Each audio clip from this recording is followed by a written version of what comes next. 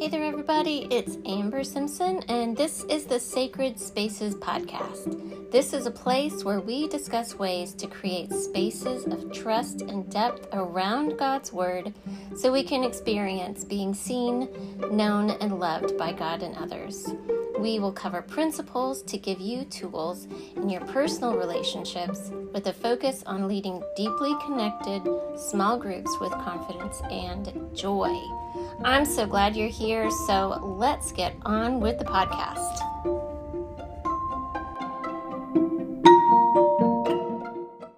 Today I have a special treat for y'all. Melissa Myers is joining me from North Carolina.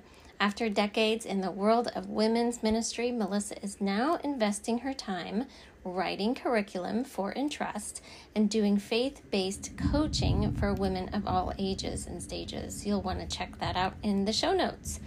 In today's episode, Melissa and I discuss the importance of creating a safe space in our group, and we break that down into practical steps for y'all. We talk about ways facilitating is unique from teaching and how learning and practicing new skills can actually quiet our emotions, build our confidence, and create space to listen to the Holy Spirit while we are in relationship and in small groups. Melissa shares gut-level honesty about her preconceptions about getting trained and how tasting a facilitated group was a game changer for her. So thanks for joining us for part 1 of 2 episodes with me and Melissa. Hey there, everybody. Thanks for coming back. Today we are here with my good friend, Melissa Myers from North Carolina, and we are going to sit and have a chat about small groups, why they're important, why we facilitate them instead of teach them. And we're just going to have a fun conversation, chatting about how to grow as a facilitator and how to develop this art and science of facilitating. So, hey there, Melissa. Hey, Amber. How are Great you? to see you. I'm good. How are you? I'm doing well. It's a beautiful day today. Oh, I love the sunshine and the coolness. I was out this morning and it was like 30 some degrees, but the sun was out and it's gorgeous. And now it's going to be like 50 and lovely. So this is my sweet spot season. Absolutely. And all the blossoms are coming out. It's gorgeous. Totally. My son is dying, but the rest of us are just enjoying life and enjoying the spring. So that's just what it is right now. Love it. Yeah. So, Melissa, you and I are Entrust colleagues. We both are facilitators for the women's ministry 4 modules. And I think, so we met when you came to Virginia to facilitate one of the modules for us. Is that right? That is absolutely right. Yeah. I kind of remember you saving my skin that time, I think I was like starting to go under and they're like, you know what? We'll send Melissa. I was like, oh, thank God. Yeah, I remember it well. Yeah, it was great. It was great. And then we got to go facilitate in Switzerland together. We sure did. Yeah. And then you almost died. I did. And so I did. That was quite the adventure to be deathly sick in the middle of the Alps somewhere. Oh my God. That's crazy. Yeah. The air was very thin up there. Yes, it was. Yeah. And I was very sick. You were. But God came through. You lived to tell the tale. And but now so you're still with Entrust. You're facilitating with us. That's and correct. you're going through some changes professionally. Do you want to share some of those with us? Sure. So after spending 20 years working in a local church doing women's ministries, which I absolutely loved, I sensed that the Lord was leading me to something new. And wow, since I'm getting a little bit older, I figured it was time for me to do some new things and keep growing and learning and sharing what I've learned. And so, yeah, I'm getting ready to step into doing some coaching, some faith-based coaching. And I think nowadays, women in particular could really use coaching in their lives, especially when they're in a place in their life where they just want to know more about what God is calling them to do and what they're gifted to do and how they should be spending their time and what's important to them. And so I am excited about that next phase of my life. And then I'm also going to be involved with writing new curriculum for Entrust. Yay! Love that. Super excited about that. So are we.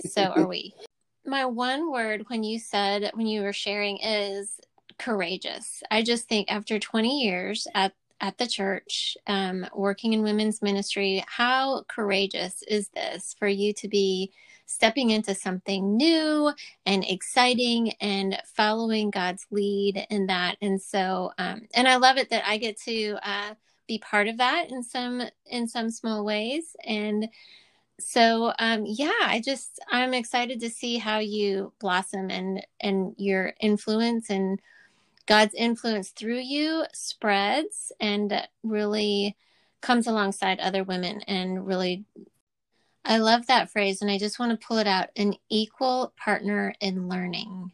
Yes, because it's about, like, for every woman to feel like she has a voice in the conversation, in the learning process, where she can ask questions, which is vulnerable, if you don't understand or you don't agree, or she can share her deepest concerns or thoughts, and really just engage into the dialogue versus engaging into a back and forth,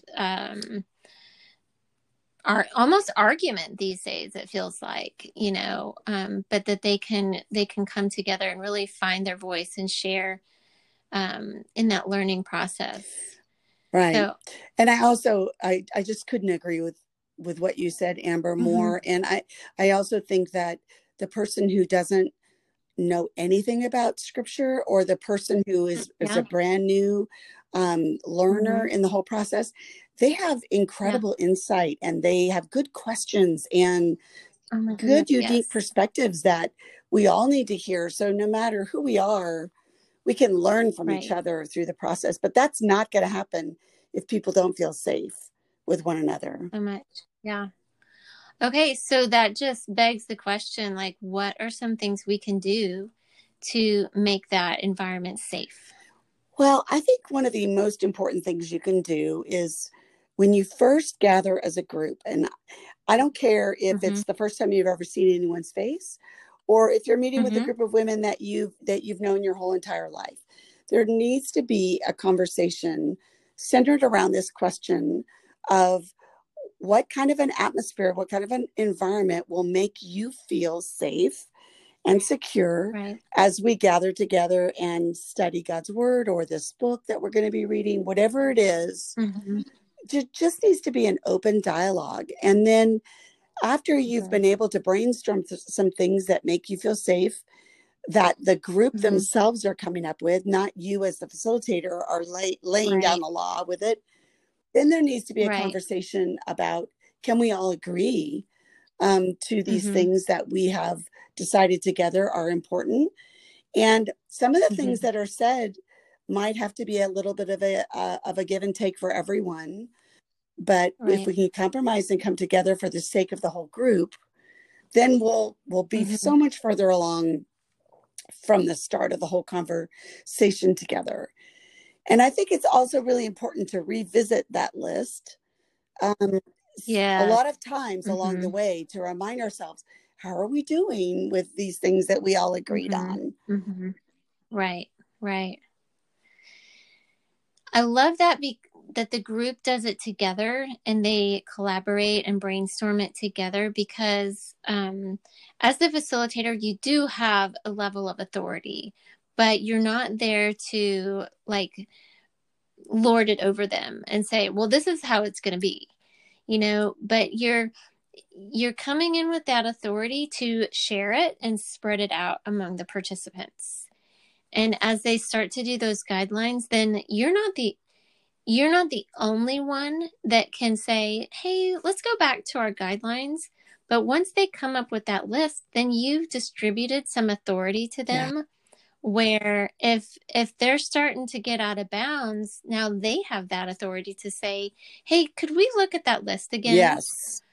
And could we see, like, could we just do a check-in on our guidelines, because I'm not feeling super safe and I'd just like to revisit. I think that is so empowering to the group. It's almost like you're giving the group permission to own totally. it. Yes. And I mean that, which then I think just adds to the safety. Yes. Yeah. Mm-hmm. It's their group and they can own it, and they have a voice. They can speak up when they're feeling like it's getting too much. Right. And they can also edit it at a later point, and say, you know what, I didn't mention this back the first week when we met, but now that I've been here a while, I'd like to add some things to it. And I always say people are motivated by what they create. And so that motivates them to then be a part of that learning process. Definitely. I love that. So what are some ways that you see, so we're talking about kind of a facilitator, and we're using the word facilitator a lot, and authority, and giving them some authority, and, really helping them find their voice. So let's talk about that word facilitator and that role. What are some ways you see facilitated learning as distinct from like teaching a Bible study? It's interesting because I think we even have to define what we mean by teacher. So there, when I think of teacher, I think of either at our church, sometimes we would download a video and we would watch a live broadcast, or we'd watch a teaching that was recorded by a woman who worked for a publishing company somewhere, and she would teach, and then we would disperse to go into small groups. So that's one kind of teacher. There's also the live teacher that might go to the church, who's standing right in front of you teaching. But then there's also the woman who leads a small group, who feels gifted in teaching, or who has done a ton of research and preparation. And so feels that their role then is to actually speak to the women in the group and continuing the teaching process. So either way you look at it, the teaching part is one person is sort of the expert, the one who's more prepared, and they're coming and they are sharing their knowledge with the group, and the group is a more passive participant, possibly taking notes, maybe making a comment here or there, but they're receiving the information. When you and I use the word facilitator, what we're talking about is someone who is an equal partner in the learning process, who's done their homework and prepared, but their role more is to throw out questions to get discussion going. They're learning right along with all the other members of the small group. And their role is not to be the expert or to do all the talking or to pass on information. Their role is more to guide the conversation, ask really good questions, and to maybe reel it in a little bit if people get off topic. But it's more of a facilitated guide than a teacher role of a one-way street. Yeah, I love the guide part of that, where you could still do like the same amount of homework and research and preparation. And so you don't like pull back on that at all, but you're doing that in order to invite and engage and really, the other ladies in the group, they're reading the same thing you are. They may not be studying it as in depth, but they've all got the content. And when we come together as the facilitator and the participants, we are coming together to say, okay, now we've all got this content. We've all got this material. Now let's wrestle with it. Let's like really work it out and talk about it and engage with it as we engage together. And so I see it as very, almost tactile, where we're really like massaging it and working it out and creating something from it, to walk away Yes. different. It's almost like we're processing together in real time, based There on you all the go. studying that we've Yes. done, and we're having a discussion together. And Mm-hmm. I, as a facilitator, am learning just as much as you are as we're discussing it. Right. And I'm learning from you just as much as you're learning from me.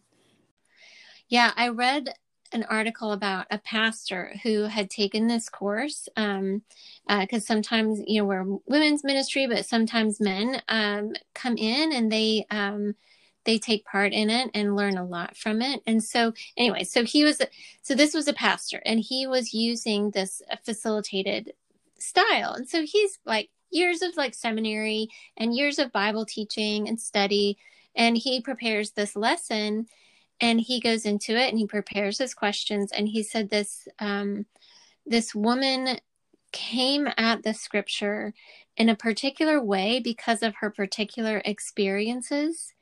And he said, I never would have gotten there because I didn't have her experiences. She taught me and the group so much just by the way she came at the scripture, at the truth of the scripture, because of her life experience. He goes, I never would have been able to teach that. And if I did teach and I just told them all that I knew, we would have missed out on that. I love that. What a great example. A great story. Isn't that Yes. humble?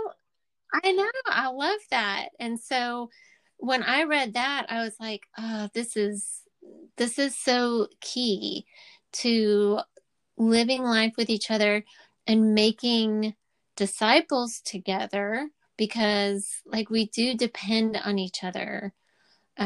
She's going to benefit from maybe his extensive research, and he's going to benefit from her particular perspective. And then another person's going to benefit from, the faith journey or the experiences they've been on and how God's intersected in their life. So Yeah. I do love the diversity that brings out. Mm. But facilitating is hard, Melissa. It is. Right? It is. Yes, it's hard.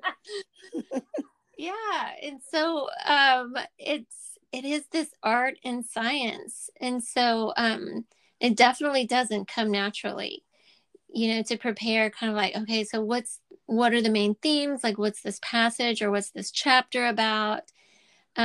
So why do you think it takes skill and practice to do this well and to really accomplish these purposes? Amber, that's a really great question. And I really think that part of what learning skills and practice does for us is it gets us out of our own head and gets us out of our own way.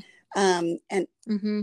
I mean, I have 100 thoughts going through my head right now, but I think all of us naturally bring to the table just things that have worked for us in the past that mm-hmm. we're willing to serve, and we come and we say, okay, I'll be a facilitator. But my natural tendency when I get nervous is to talk nonstop and have no clue that I'm going on and on and on, and nobody else has a chance to talk. Or I might come mm-hmm. to the table, and my natural tendency when I get nervous is to get shy and stumble over my words and not know mm-hmm. what to say, and then feel intimidated. And so if I get some tools in my tool belt, if I get some skills mm-hmm. that I know how to handle different situations, mm-hmm. or if I get mm-hmm. practice where I get some really good feedback, then when I get into those situations, I can kind of get out of my own skin a little bit and pay attention to the process a little bit more and feel prepared, mm-hmm. and also have my mind a little more quiet to really hear the leading of the Holy Spirit as I'm leading the group, so that I'm paying more attention to the dynamics that are going on and the ways in which the Lord wants to take the discussion, and what things I need to pick up on out of what someone shares. So I think the tools and the skills, they make us better at what we do, but I think that there's an emotional personal level to it that just gives us a little bit of confidence and a little bit of openness to the Spirit in God, and God using what we have as an offering instead of coming to the table thinking we've got it all figured out. And I'm just going to wing it because I've done it 100 times before. And so it slows me down a little bit, helps me rely on the skills that I know, and helps me just be better at asking better questions and listening better to conversation that's going on in the group. I think it gives us a framework also to let the group know where we're going and how we're going to go about this. Because so I have an analogy, and so just stick with me. So when my family lived in England for a while, and my husband and I wanted to just go explore because we're like, oh, we're in this beautiful little village. We're in Cambridge, and like, let's just go. Let's just walk. My kids hated this because we walked indefinitely because they're like, where are we going? And we said, we're just going to go where we go and see what we see. And that drove them like out of their minds. They hated that. And I think that's normal though. I think, people in a small group hate that too, but if you can tell people like, say, like, this is where we're going to go and this is how we're going to get there. And watch out for these 3 landmarks, like keep your eyes out for these 3 things that we're going to discuss today on our little journey through this chapter or through this scripture passage. And so when we start to put women into leadership, whether it's leading a small group or leading a Bible study, if you can give her a framework to say, like, this is where we're going to go, and like, watch out for these landmarks along the way, then she can be a great guide, to the group. And she can kind of hang on to that framework as she goes, because so much. Now, I want to hear your input on this. I hear so much from women that they're like, yeah, I was in the church and I was doing my Bible studies and I was going, and then all of a sudden the leadership taps me on the shoulder and they're like, hey, we think you would be a great leader, great small group leader. And they're like, oh yeah, that's awesome. And then they're like, but how do I do that? And so they're like, they're willing to serve and they're willing to jump in, but then they're like, attending Bible study and leading Bible study, like, how do I jump that gap? I think that that's a big question. And I think it's a really individualized question, but this is what I would say. Whether you are someone that got tapped on the shoulder, hey, you're a great member, I think you could be a good leader, or whether you're a woman who's been leading Bible studies for 20 years, we all need training. We all need to learn skills. We all need feedback, because we fall back into old patterns of how we lead. Yeah. And I think that the best thing, honestly, this is the insight that hit me like way too late in the game in women's ministries. But I realized that not only do we need small group facilitator training, we also need small group participant training, because we all need to learn how to be better participants. And then when we learn how to be a better participant, we understand better how to be a good facilitator. And there's so much overlap between the two. But just because you're a leader of the church, or just because you're a good participant in a group, doesn't necessarily mean you're going to be a great facilitator. There's so much to learn. And I think sometimes it takes a little bit of humbleness to accept the fact that you can get better and you can learn, that it's never too old to learn, or you're never too experienced to learn. Right. But we all need training in how to be better facilitators. I've heard that from so many women that I've worked with in the last few years that are in their 70s, honestly. And we look at them as the pillars. These are the ladies that have brought up so many women. They've been teaching Bible studies. They've been faithful in their journey. They mentor people. And they are starting to take these trainings, these modules that we offer through Entrust, because they're like, Amber, I figured it out as I went along, and I muddled my way through. But they're like, this just brings it into clarity. Like, this just gives me a roadmap that I could pass on to somebody else. And so, one, I think they're so humble because they could just say, that's for y'all. Like, I've figured it out the way I need to. But they're super humble in that they're open to, more learning new skills, and they're courageous to learn new skills and to maybe do something a little differently. And here's a little insight. Mm-hmm. And this is just me being gut level honest. When I first went to Entrust training, I literally was speaking to myself before I went and said, I don't need to learn how to be a better facilitator. I've been doing this for years. Granted, I had been director of women's ministries for over 10 years at my church and taught, we called them small group leaders at the time, but did the, but I wanted to go to learn how to better train my other people. And I, thought I was, great at it. And once I got a taste of what it's really like to be in a group where there's a true facilitator, I just had a completely different experience than I had ever had before. And by being a participant, it made me get a taste of something that I had never tasted before. And that made me want to go for as much training as I possibly could get for me, because I saw such a huge difference in the way that Bible studies and small groups went when they were facilitated well. Okay, so let's talk about some basic skills that might be helpful for someone who's just starting to facilitate. So if they're saying, okay, I get you, I hear what y'all are talking about. So what if I were to, to start navigating towards a more facilitated approach? What are 2 or 3 skills that we might want to focus on?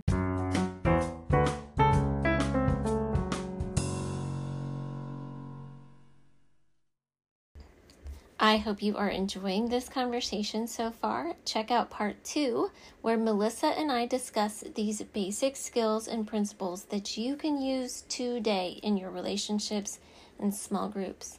Some of the goodies we cover next time are the power of open questions, growing independence on the Lord as we step into leadership, and coming to conversations and discussions as equal learners.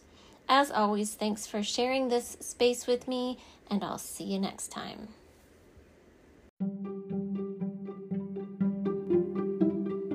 You've been listening to the Sacred Spaces podcast. I'd love to stay connected with you on Facebook and Instagram. I'm at Amber 4 Entrust. That's AMBER 4 ENTRUST on Facebook and Instagram. If you'd like to know more about my ministry with Entrust, you can follow me on my website at www.amber4entrust.com. That's www.amber4entrust.com. Thanks everybody for joining me today. I hope you got some tools for your journey, and I'll see you next time.